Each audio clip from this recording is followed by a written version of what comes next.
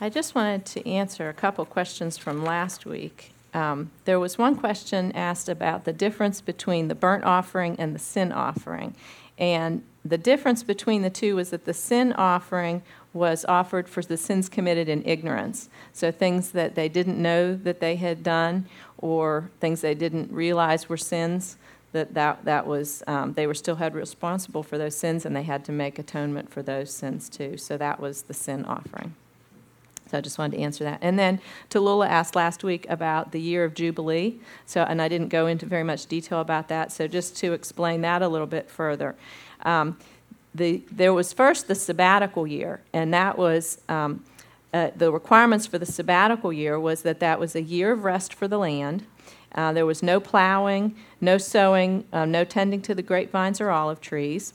And the Lord promised that there would be a bountiful harvest in the 6th year so that it could be stored up for that 7th year. So every 7th year was a Sabbath year for the land. And then any crops that sprang up on their own that year were to be used by anyone in the community.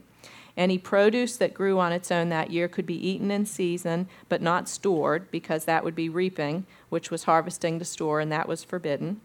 All debts were released. We mentioned about the debts, but they weren't completely wiped out. They were just suspended because no one could sow that year, so you didn't have to make payments for that 1 year, but then you had to resume after that.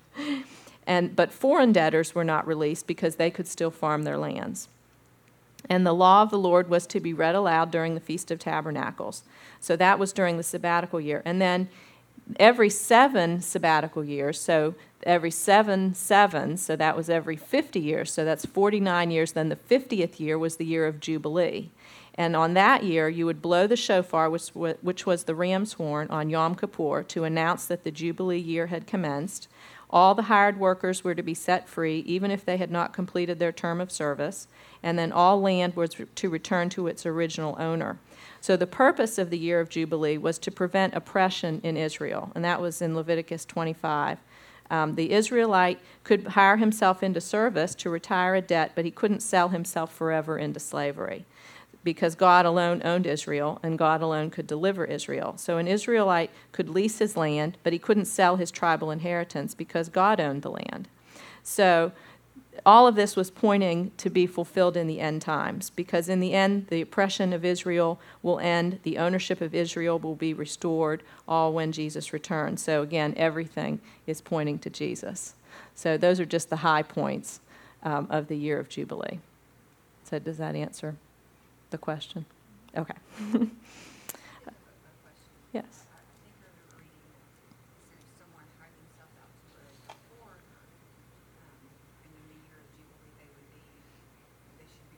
Mm-hmm. For a foreigner who didn't follow the Lord or understand his ways and his rules, how did they? Yeah, the foreigners weren't held to the same laws. But how, if an Israelite hired himself out to a foreigner, how would he be released from the foreigner during the year of Jubilee? And how would those rules stand for this foreigner? How would he? I have to do more research on that. I don't know. I don't know. I can answer that for you next week or the week after next when I'm back. Sorry.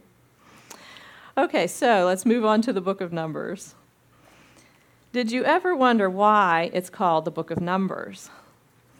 The reason is, in Hebrew, it was actually called in the wilderness, because that's really what they're doing, is they're wandering through the wilderness. In the Greek, it comes from arithmoi, which is numbers, and it refers to the 2 times that a census was taken, which happened in chapter 1 and in chapter 26.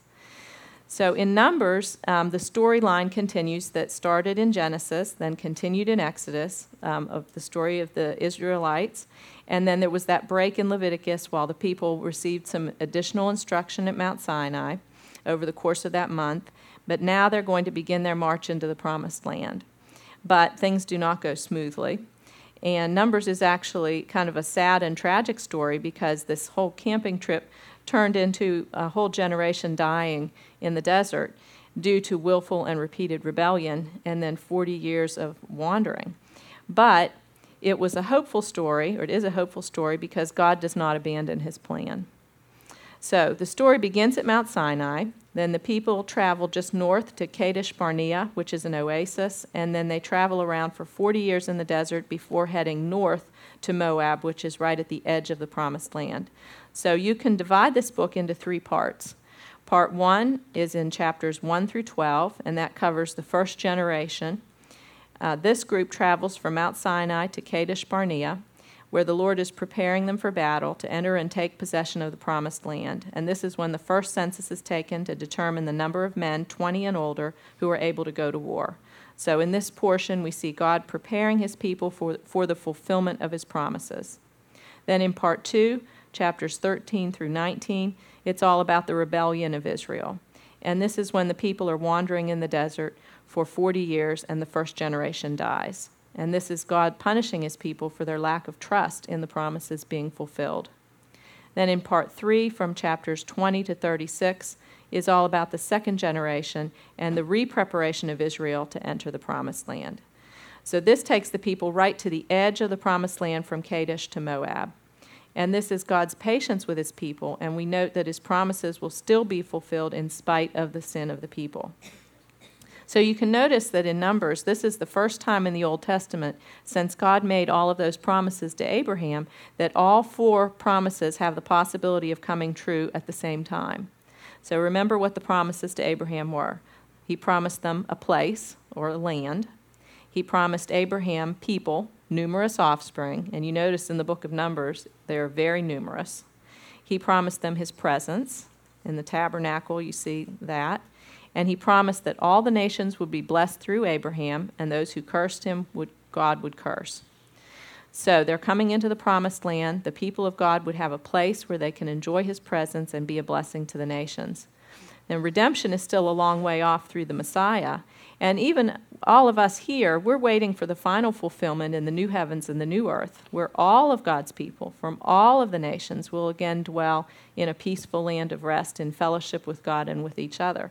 So there's layers of fulfillment to all of these promises along the way. So this is one of those layers to be fulfilled. But there's problems, and the problem here is the distrust and the disobedience and rebellion of the people. But God remembers his promises to Abraham. And remember that God was the only one who passed through the cut pieces. So that means that God was the only one who took responsibility for keeping the covenant. So the theme of Numbers is that past promises will prevail in spite of present problems. So let's look at the book of Numbers. So from chapters 1 through 10, the people are still at Mount Sinai. This is the portion where God is preparing them. And he does this first by taking a census of the people, tribe by tribe, to see how many men are eligible to go to war. And he counted 603,550. And this is just men over the age of 20. Yeah, so this isn't all the people. It's just the men eligible to go to war, 20 and older.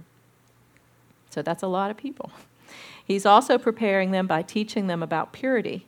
He insisted that the camp be pure. He insisted that their marriages be pure. He gave them rules also for those who wanted to live by an even higher standard of purity and separation, and those were known as the Nazarites. Now, this is not the Nazarenes, but the Nazarites. And they functioned as a sign that God had set the nation apart. And then he showed them how he wanted the camp to be set up. So it was very specific. Each tribe had a specific place to be in the camp. There were 8,580 priests. And this was good because they had a lot of responsibility, offering the daily sacrifices and caring for everything in the tabernacle every day. So God was preparing them spiritually through the priests. The tabernacle was located right in the center of the camp, so the people were always reminded that Yahweh was dwelling right with them in the center of their midst. So he was also preparing them with his presence. And then chapters 9 and 10 in particular center on God's presence with his people.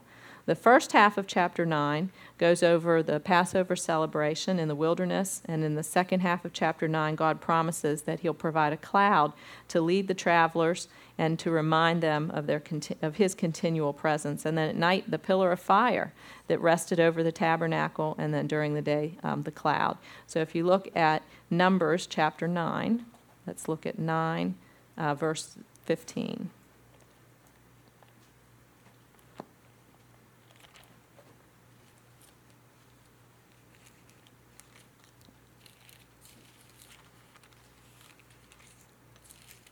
Okay, chapter 9, verse 15.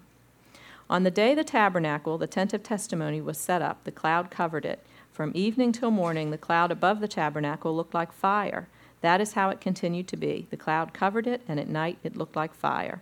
Whenever the cloud lifted from above the tent, the Israelites set out. Whenever the cloud settled, the Israelites encamped. At the Lord's command, the Israelites set out, and at his command they encamped. As long as the cloud stayed over the tabernacle, they remained in camp.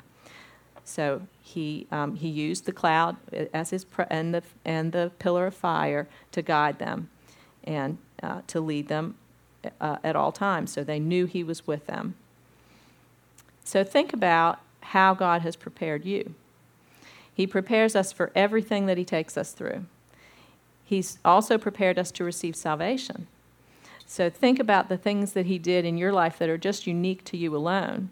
And then there's things that are unique just to us in America. You know, we have the Word. We have churches everywhere. We have witnesses everywhere. We have his creation. Of course, that's not unique just to America. He's prepared us with a conscience. So there's so many ways that we've been specifically prepared to receive him as Savior. So moving on, in chapters 11 through 16, the people did not trust God in spite of everything that he'd done to prepare them. So first they were led to Kadesh Barnea. This is north of Mount Sinai. So here's the map. And you have this in your handouts too. So they were just going north from where they were at Mount Sinai. And this is the tragic part of the book. The people showed their lack of trust in God by constantly complaining. They complained about their hardships. They complained about the food. And even Miriam and Aaron complained about Moses' authority. And even still, God was giving them quail to eat. He underscored the authority of Moses, and still they didn't trust God. So let's look at chapter 13, verse 27. He got a group of scouts together to go into the promised land just to scout it out. And he wasn't saying go in and decide whether or not we should take the promised land. He said just go in and scout it out.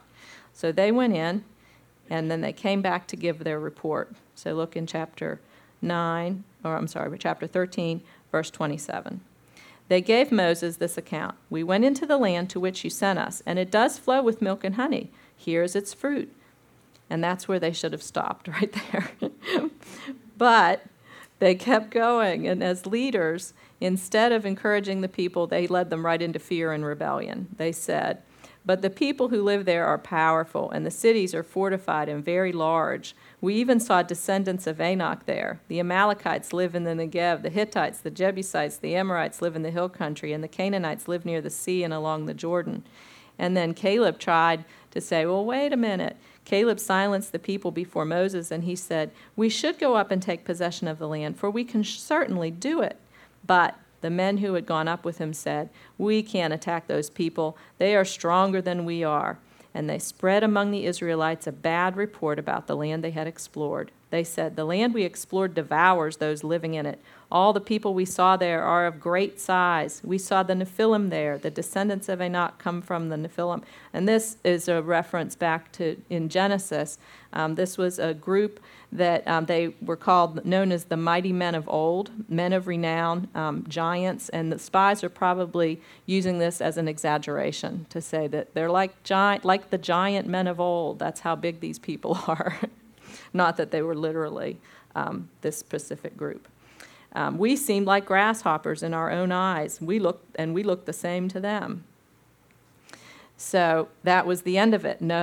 Caleb could no longer convince them that they could actually take the land. The people were now afraid, and so the result was that God punished them. So look at chapter 14, verse 10. But the whole assembly talked about stoning them, and then the glory of the Lord appeared at the tent of meeting to all the Israelites. And the Lord said to Moses, How long will these people treat me with contempt? How long will they refuse to believe in me in spite of all the miraculous signs I have performed among them? I will strike them down with a plague and destroy them, but I will make you into a nation greater and stronger than they. So God was saying he just wanted to start over again with Moses and forget about these people. But Moses again interceded for the people and said to the Lord, then the Egyptians will hear about it, and by your power you brought these people up from among them, and they will tell the inhabitants of this land about it. They've already heard that you, O Lord, are with these people, and that you, O Lord, have been seen face to face, that your cloud stays over them, and that you go before them in a pillar of cloud by day and a pillar of fire by night. If you put these people to death all at one time, the nations who have heard this report about you will say, the Lord was not able to bring these people into the land he promised them on oath, so he slaughtered them in the desert. So Moses appealed to him on the basis of his glory and fame, and God, so God forgave them, but with consequences. So if you look at the same chapter, verse 21, the Lord replied, I have forgiven them as you asked, but nevertheless, as surely as I live, and as surely as the glory of the Lord fills the whole earth, not one of the men who saw my glory and the miraculous signs I performed in Egypt and in the desert, but who disobeyed me and tested me 10 times, not one of them will ever see the land I promised on oath to their forefathers. No one who has treated me with contempt will ever see it. But because my servant Caleb has a different spirit and follows me wholeheartedly, I will bring him into the land he went into, and his descendants will inherit it. So, do you think it was harsh that God did not allow them to enter the promised land? If you think about what the promised land represents, the promised land represents heaven. And Adam and Eve were cast out of heaven because of sin. And God cannot have sin in heaven. So for him to allow them to enter the promised land when they were so sinful and had rebelled so much against him would not work. Because of the fact that the promised land is a foreshadowing of heaven. And physical death is a picture of the spiritual death that results from sin. And this separation that we have between us and God is due to our sin. And that's the one thing that all human beings have in common. And we all deserve death due to our sin. Sin is a serious thing because it results in separation from God. And the Israelites were trifling with God. And they needed to see the seriousness of what they had done. But we do the same thing. As if God doesn't see what we do, as if God doesn't see our hearts, we do the same thing. So, we've all joined together in a vast rebellion against God. Every single human being has been tempted by sin and has succumbed except for one who was tempted in every way and yet was without sin. And he is the one that we look to, and he's the one in whom we have our hope. So one other thing to point out about their sin of complaining is the connection between dissatisfaction and sin. First, the people complained, then they sinned. The complaining first revealed their spiritual state. So God had them in the desert where they were not asked to work, and still he fed them. He gave them a humble and a faithful leader, and they complained about him. They weren't satisfied with God or anything he'd provided, so they grumbled about all the things that they didn't have. So isn't that like us? Dissatisfaction is the root of sin, and it tells us more about our souls than about our circumstances. It indicates that our souls are feeding at all the wrong places. And once we complain about God's provision, sinning against his will is just a short step away. So every time we sin, we're sending this message to God. I don't like you, and I'd rather have these other things than you. They give me what I really want. So that's a lot to think about, what we're really saying. Did you know that Moses was the only one recorded in the Bible who asked to see God's glory? That was interesting to me. And I wondered if more people had asked to see his glory, if God would have showed his glory to more people in the Bible. So do you ever feel afraid to ask to see God's glory? Beth Moore taught about this, about God's glory and about his presence. And I put that link on the Women's Ministry Facebook page, so I would really encourage you to listen to that. It's really worthwhile teaching. But turn to Exodus 33. This is a little bit of a flashback from our Exodus time. And look at verse 18 and 19. Then Moses said, "Now show me your glory." And the Lord said, "I will cause all my goodness to pass in front of you, and I will proclaim my name, the Lord, in your presence." I thought, isn't that interesting? And Beth Moore pointed this out, that he used glory and goodness synonymously. He said, "Show me your glory, I'll let my goodness pass in front of you." So his glory and his goodness are one and the same.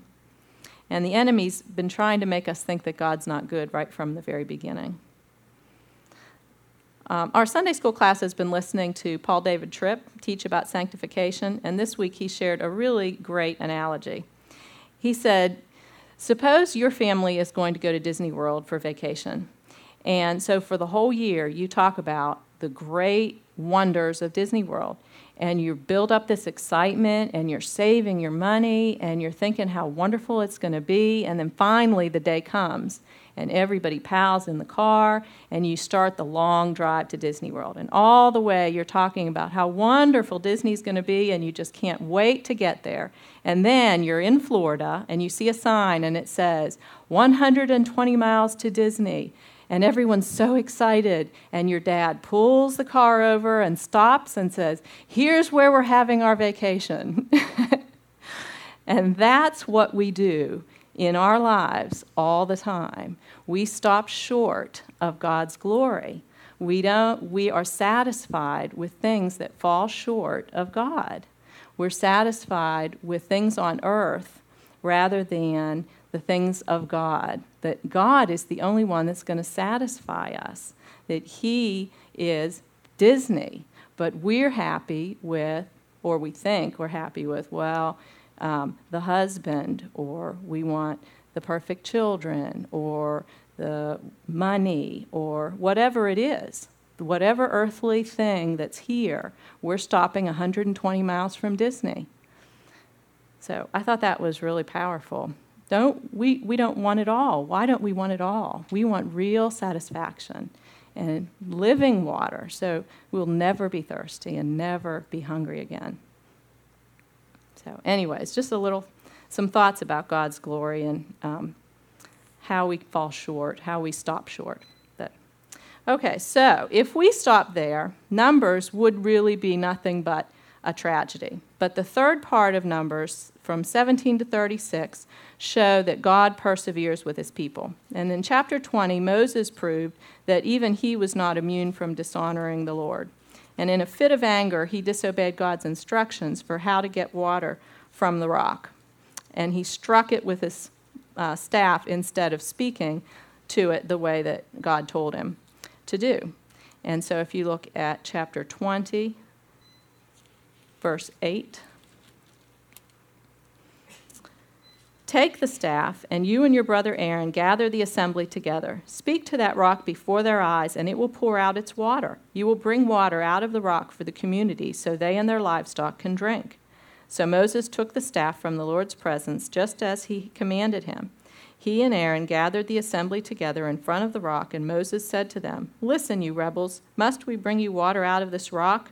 Then Moses raised his arm and struck the rock twice with his staff. Water gushed out, and the community and their livestock drank. But the Lord said to Moses and Aaron, "Because you did not trust in me enough to honor me as holy in the sight of the Israelites, you will not bring this community into the land I give them." So God promises him that he will share in the sentence handed down to that first generation, and he would not enter the promised land. And then in chapter 21, the people grumbled against Moses and against God again. So God sent a venomous plague of venomous snakes. But look at chapter 21, verse 4. They traveled from Mount Hor along the route to the Red Sea to go around Edom, but the people grew impatient on the way. They spoke against God and against Moses and said, "Why have you brought us up out of Egypt to die in the desert? There is no bread, there is no water, and we detest this miserable food." Then the Lord sent venomous snakes among them. They bit the people, and many Israelites died. The people came to Moses and said, "We sinned when we spoke against the Lord and against you.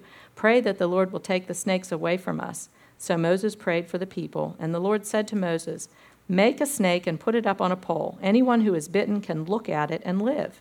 So Moses made a bronze snake and put it up on a pole. And then when anyone was bitten by a snake and looked at the bronze snake, he lived. So God had sent a way of salvation from the snakes. Now look at John chapter 8.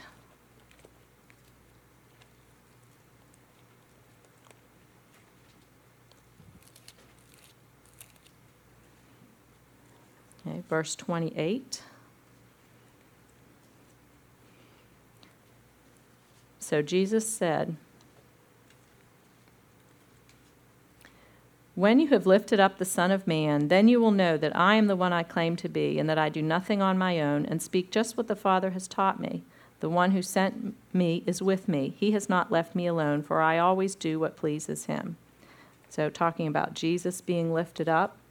But look at John chapter 3, verse 14. And this is probably more clear.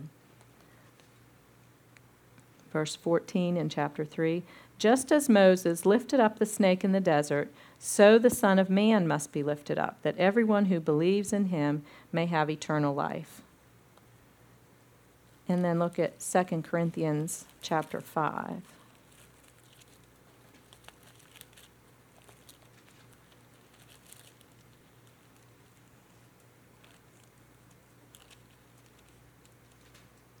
Verse 21. "God made him who had no sin to be sin for us, so that in him we might become the righteousness of God." So there's Jesus in Numbers.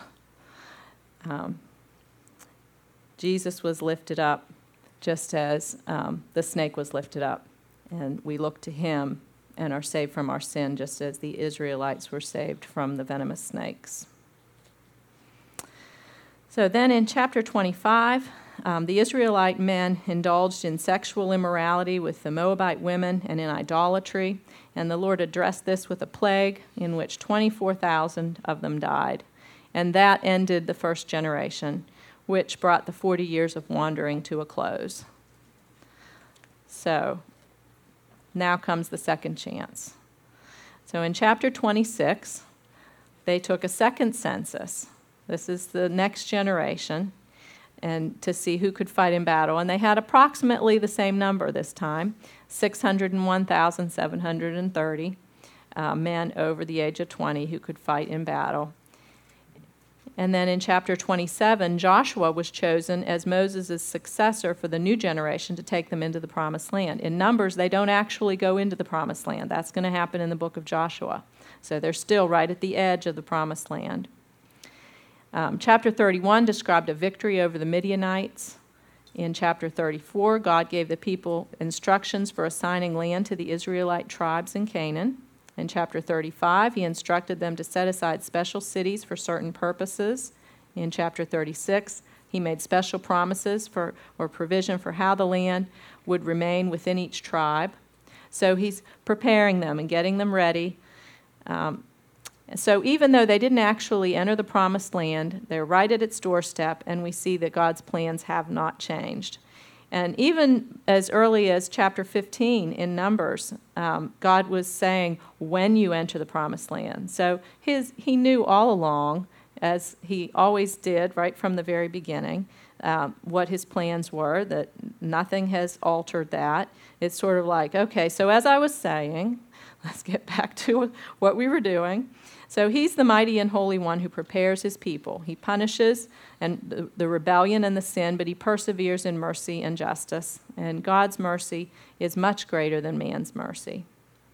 There's a place in the New Testament that Numbers comes up. If you look at 1 Corinthians 10, verse 1. "For I do not want you to be ignorant of the fact, brothers, that our forefathers were all under the cloud, and that they all passed through the sea. They were all baptized into Moses in the cloud and in the sea. They all ate the same spiritual food and drank the same spiritual drink, for they drank from the spiritual rock that accompanied them, and that rock was Christ. Nevertheless, God was not pleased with most of them. Their bodies were scattered over the desert. Now these things occurred as examples to keep us from setting our hearts on evil things as they did. Do not be idolaters, as some of them were. As it is written, the people sat down to eat and drink and got up to indulge in pagan revelry. We should not commit sexual immorality, as some of them did, and in one day 23,000 of them died. We should not test the Lord, as some of them did, and were killed by snakes. And do not grumble, as some of them did, and were killed by the destroying angel. These things happened to them as examples, and were written down as warnings for us, on whom the fulfillment of the ages has come. So if you think you are standing firm, be careful that you don't fall. No temptation has seized you except what is common to man, and God is faithful. He will not let you be tempted beyond what you can bear. But when you are tempted, he will also provide a way out so that you can stand up under it. I never really paid much attention to what came before that verse. I always looked at that verse by itself about no temptation has seized you, but never really focused on that whole story. That covers the whole story, doesn't it? Thought that's so cool. So I've been learning a lot. So anyway, so this is an example to us. Don't grumble and complain. If you find that you're in a season of discontent, confess that honestly to the Lord. He already knows how you feel. And look to the cross for healing. Just as the Israelites looked at the snake on the pole, we look to Christ. He is our hope. So meditate on his love, his character, his sacrifice. Take your eyes off your circumstances and keep them on Christ. Just as Dean preached this Sunday from 2 Chronicles, Lord, we don't know what to do, but our eyes are on you. And then in your own battle, you go forward praising God because the choir's out in front, because God inhabits the praises of his people, and we need him with us. So let's pray. Father, just as Moses lifted the snake up in the desert, I pray that our eyes will be on Jesus. Help us, Lord, to seek your face and not your hands, to get to know the giver and not the gifts. And I pray that we will see your glory among us. I ask that revival will come to each of our hearts. In the mighty name of Jesus, amen.